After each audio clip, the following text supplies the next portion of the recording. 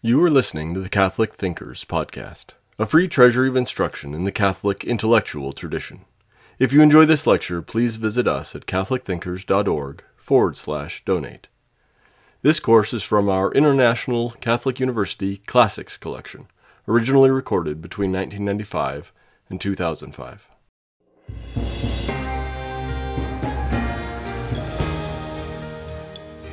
Welcome to the course on the Old Testament for the International Catholic University. I am Father Kenneth Baker. I'm the editor of the Homiletic and Pastoral Review, which is a monthly magazine for the Catholic clergy. And I have been teaching the Bible for many years, and a few years ago turned out a book called Inside the Bible, going through all the books of the Old Testament and the New Testament.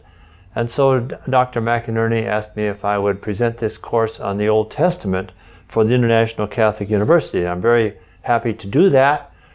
During this course, we're going to cover the 46 books of the Old Testament. The angle that I take on these books is to try and get at what the basic theme or idea is in each one of the books, and so for meaning and for understanding. There won't be a lot of exegesis or talking about various Hebrew roots and things like that, or especially the source criticism. A great deal of the source criticism I'm going to leave out of this because I want to get at what the meaning of the book is. And there are certain themes that run through the Old Testament. If a person is a regular reader of the Old Testament, you come to see that certain ideas in the Old Testament recur over and over again. The basic part of the Old Testament is the first 5 books, which is called the Torah: Genesis, Exodus, Leviticus, Numbers, and Deuteronomy. That's the basis of the whole Bible, because the historical books which come after that are a living out on the part of the Hebrew people and later the Israelites of the covenant arrangement that they made with the Lord Yahweh. And the wisdom literature is a reflection on that of the wise man who lives according to the Torah or the law of God. So some of the themes that we're going to touch on in this course is the fact of that God is the creator of the heavens and the earth, and He is the master of human history. One of the geniuses of the Jewish people and the Hebrew people is to see that God's activity permeates human history. And so we see that when the Israelites fail to be obedient to the covenant, God makes use of external forces like the Assyrians and the Babylonians and the Greeks and the Romans and things like this in order to punish Israel. He doesn't send them a bolt of lightning from out of the sky, but He uses secondary causes. There's the notion of the covenant. We refer to the Bible as like the Old Testament and the New Testament. That idea of testament means covenant. It means an agreement. It's kind of like, in modern terms, like a contract almost between God and His people. Both sides are obligated to do certain things. The Israelites are required to obey the 10 commandments, especially the first commandment. The first commandment is the most important. That is, thou shalt worship the Lord thy God and Him only, and not any other gods. And as we know from reading the Old Testament, the Israelites failed on that over and over again. So that's a key notion. Another key notion is that sin running through the Bible, which means rebellion against God and rebellion against God's law. And one of the consequences of that is then being separated from God and being punished by Him. We see that in the case of Adam and Eve, for example, who sinned against the Lord and were expelled from the Garden of Eden. And likewise, the Jewish people who worshiped idols instead of the true God were punished by God over and over again in order to purify them, not to obliterate them, but to bring them back to the practice of their religion that they had committed themselves to. Another idea is the temple. You might not be aware of the fact of the importance of the temple, but the temple runs through most of the Old Testament, and the idea of the temple is because that's God's presence with His people. We have that when we sing at Christmas time the songs about Emmanuel. Emmanuel means God with us. And so God is with His people, and that the place where that is, the temple, especially the temple in Jerusalem. Another idea then is that God is going to send a Messiah, the Christ, who's going to come to redeem his people. So there's this notion of messianism that runs through many parts of the Old Testament. We're going to touch on that also. Promise and fulfillment is another combination. That is, we find a lot of promises from God, and then they are fulfilled. And the prophets use this as a test of a true prophet as opposed to a false prophet. A true prophet is one who prophesies that Jerusalem is going to fall to the Babylonians. The false prophets denied that. And the test of a true prophet is whether or not the prophecy comes true. Finally, the response of the Bible that God wants from those who read his word and from those who received his revelation is faith. That is, acceptance of God, obedience to his law, and trust in him and following his will. So that's the human response. And we see that to a great extent in the Psalms, for example, of praise of God, of thanksgiving, of lamentation, and so forth in the Psalms. These various moods, all the human emotions that are expressed in the Psalms, we're going to see that when we cover the Psalms. So for this first lesson then, for the first class, I want to cover the first 3 books of the Old Testament, Genesis, Exodus, and Leviticus. So on the book of Genesis, the word Genesis means origins. So this is the book of the origins of the world, of the universe, of man, and of the animals and the plants and everything here, that they're all created by the Lord God because of his goodness. And this is a theme that comes out that God created everything because of his goodness. He wanted to share his goodness with others. Because of that, he created the universe. He's the master of all the universe. And in the Bible, the prophets especially, we see over and over again that the idols of the pagans are not gods. They say they have eyes, but they can't see.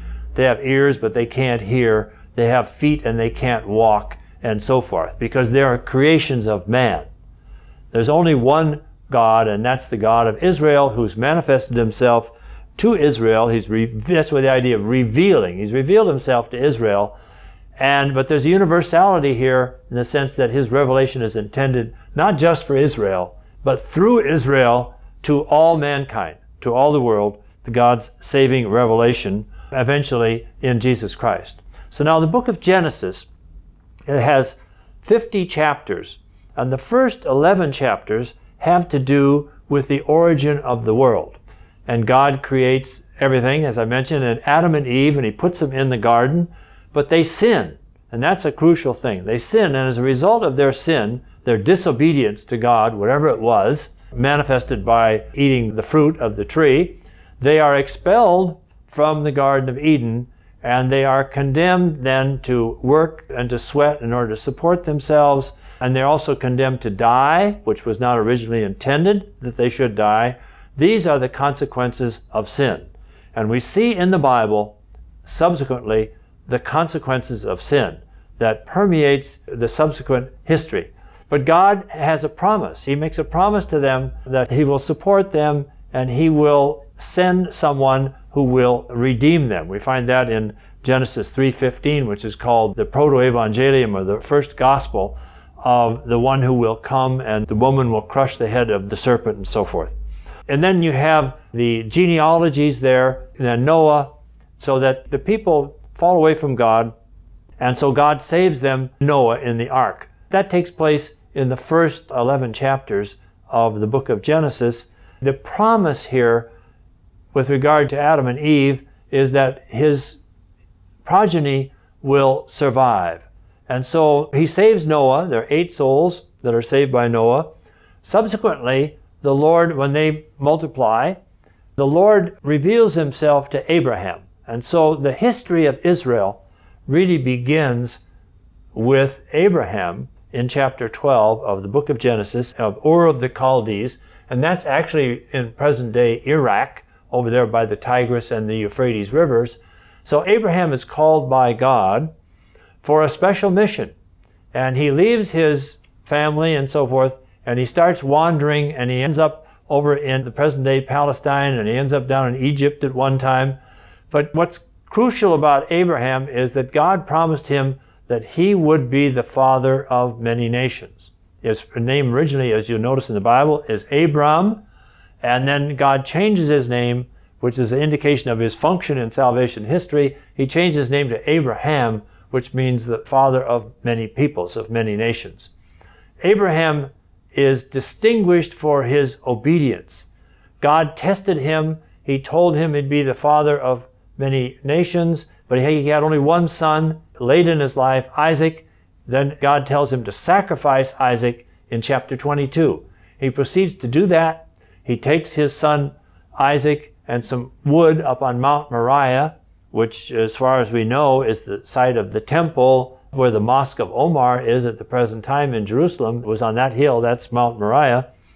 And there he attempts to sacrifice his son in obedience to God, and at the last moment the angel stops him, and God provides him with an animal instead of his son.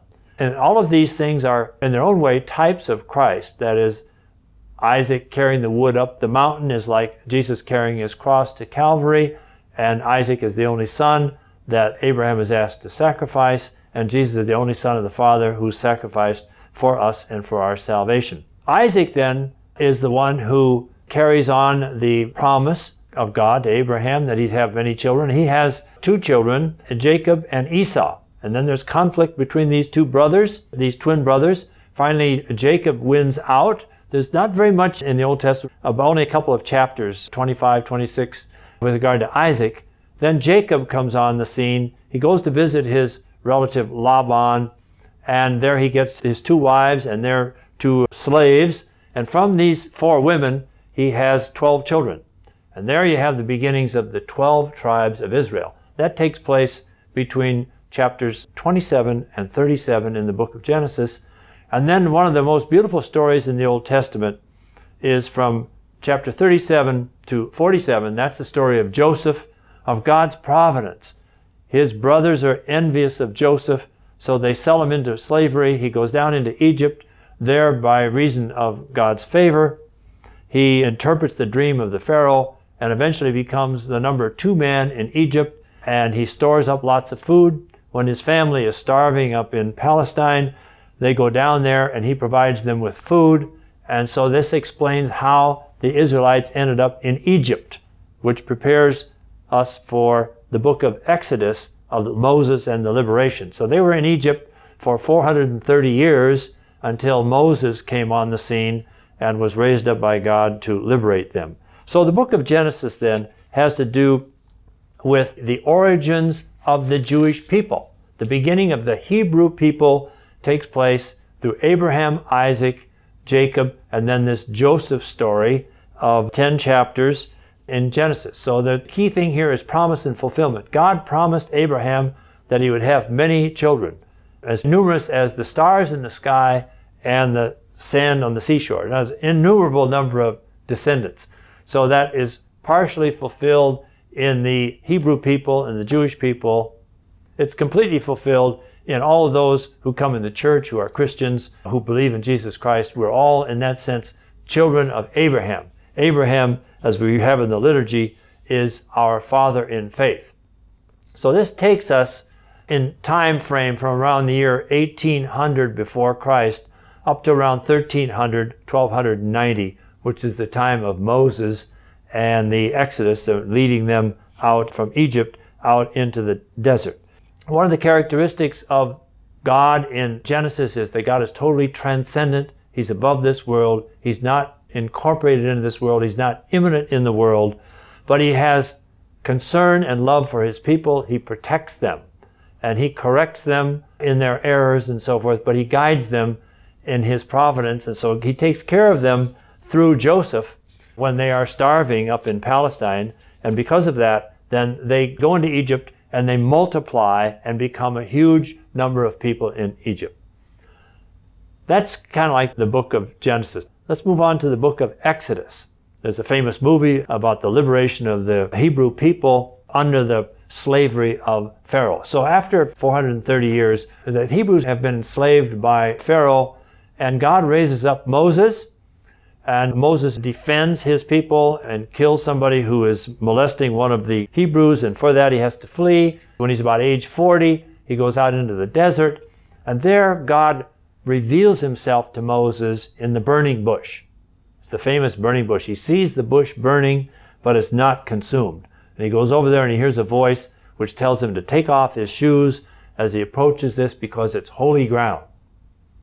So Moses goes and God reveals himself and tells him he's to go to Pharaoh and tell the Pharaoh to let his people go. And one of the very important passages in this book is the manifestation of God to Moses. Moses says, well, if I go, who shall I say sent me? He says, what's your name? And the Lord says, you tell them, I am, who am, is the one that sent you. So the definition in the Bible of God is in terms of being. God is, I am. And that's manifested in the Hebrew word Yahweh, which means I am or he who is, of which we translate in English, we use the word Lord for that. We could Lord or Yahweh, that means the same thing.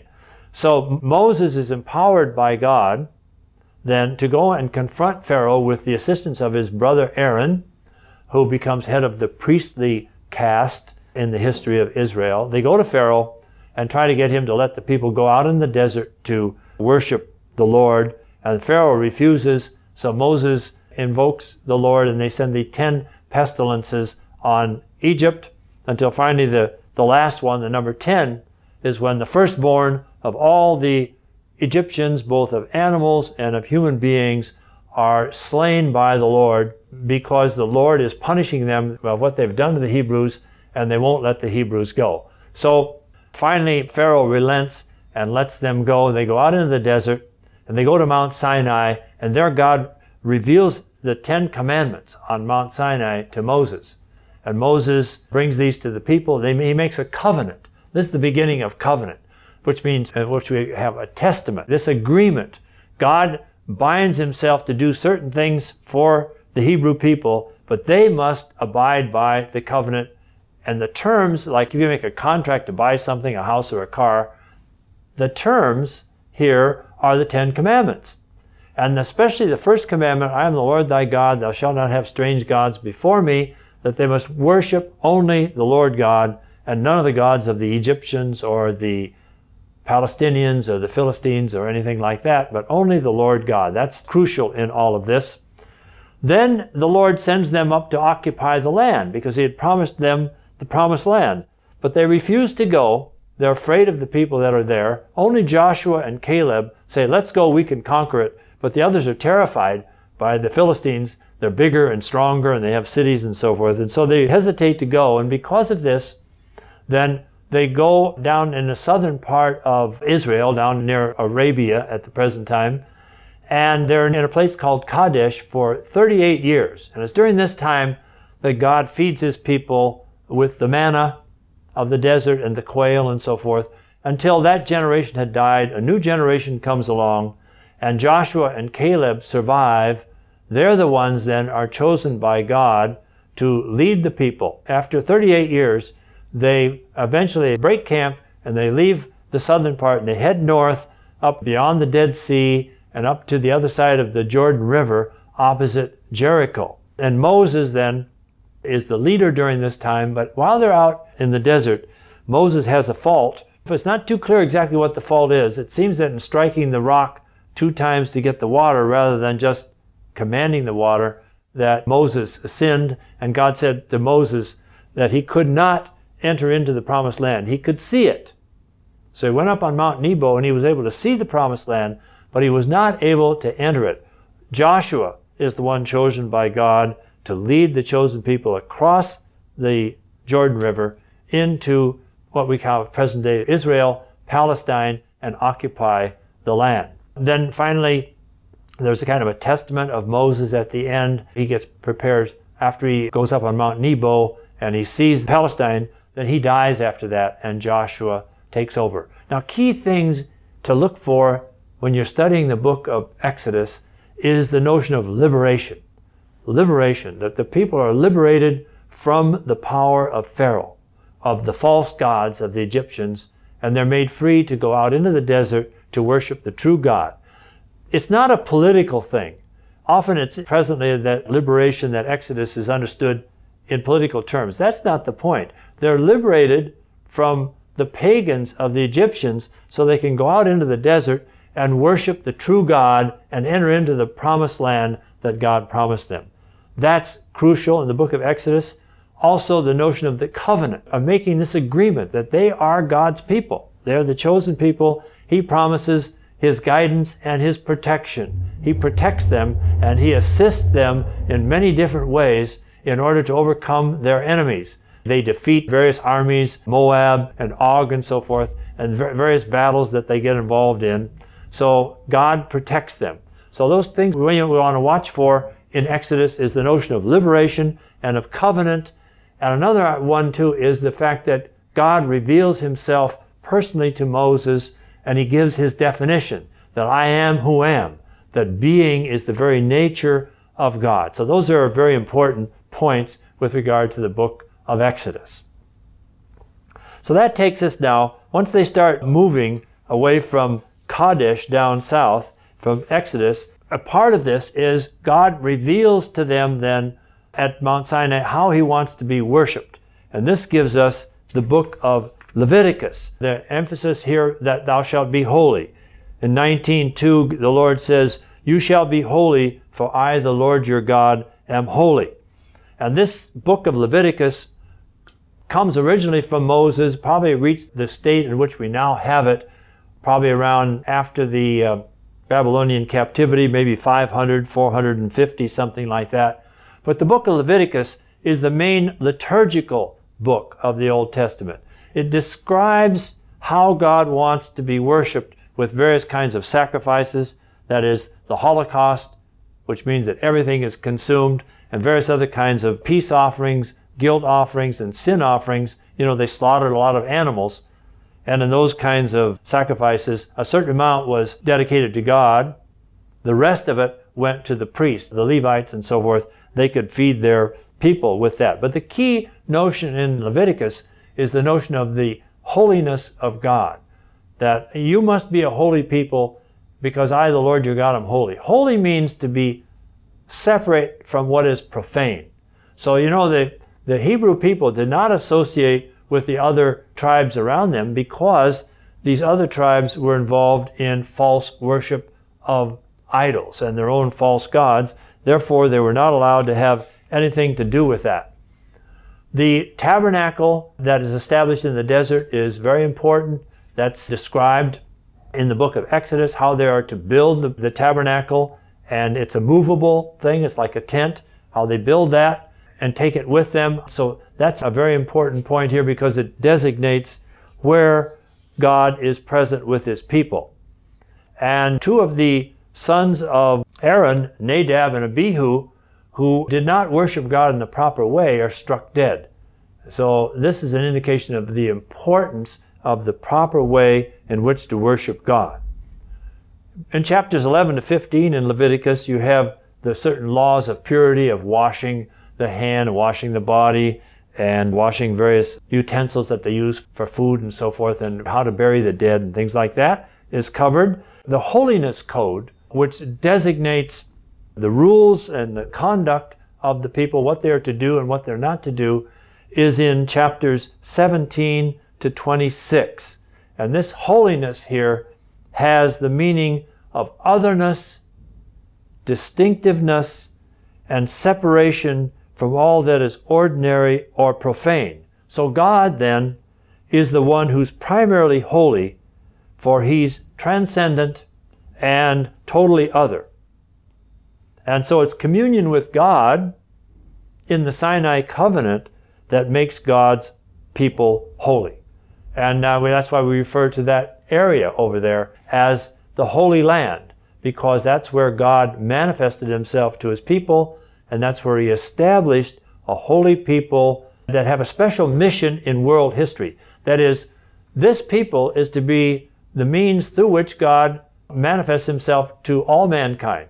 The Savior of the world is to come through these people, these Hebrew people. Eventually, they're looking forward to the Savior, the Messiah.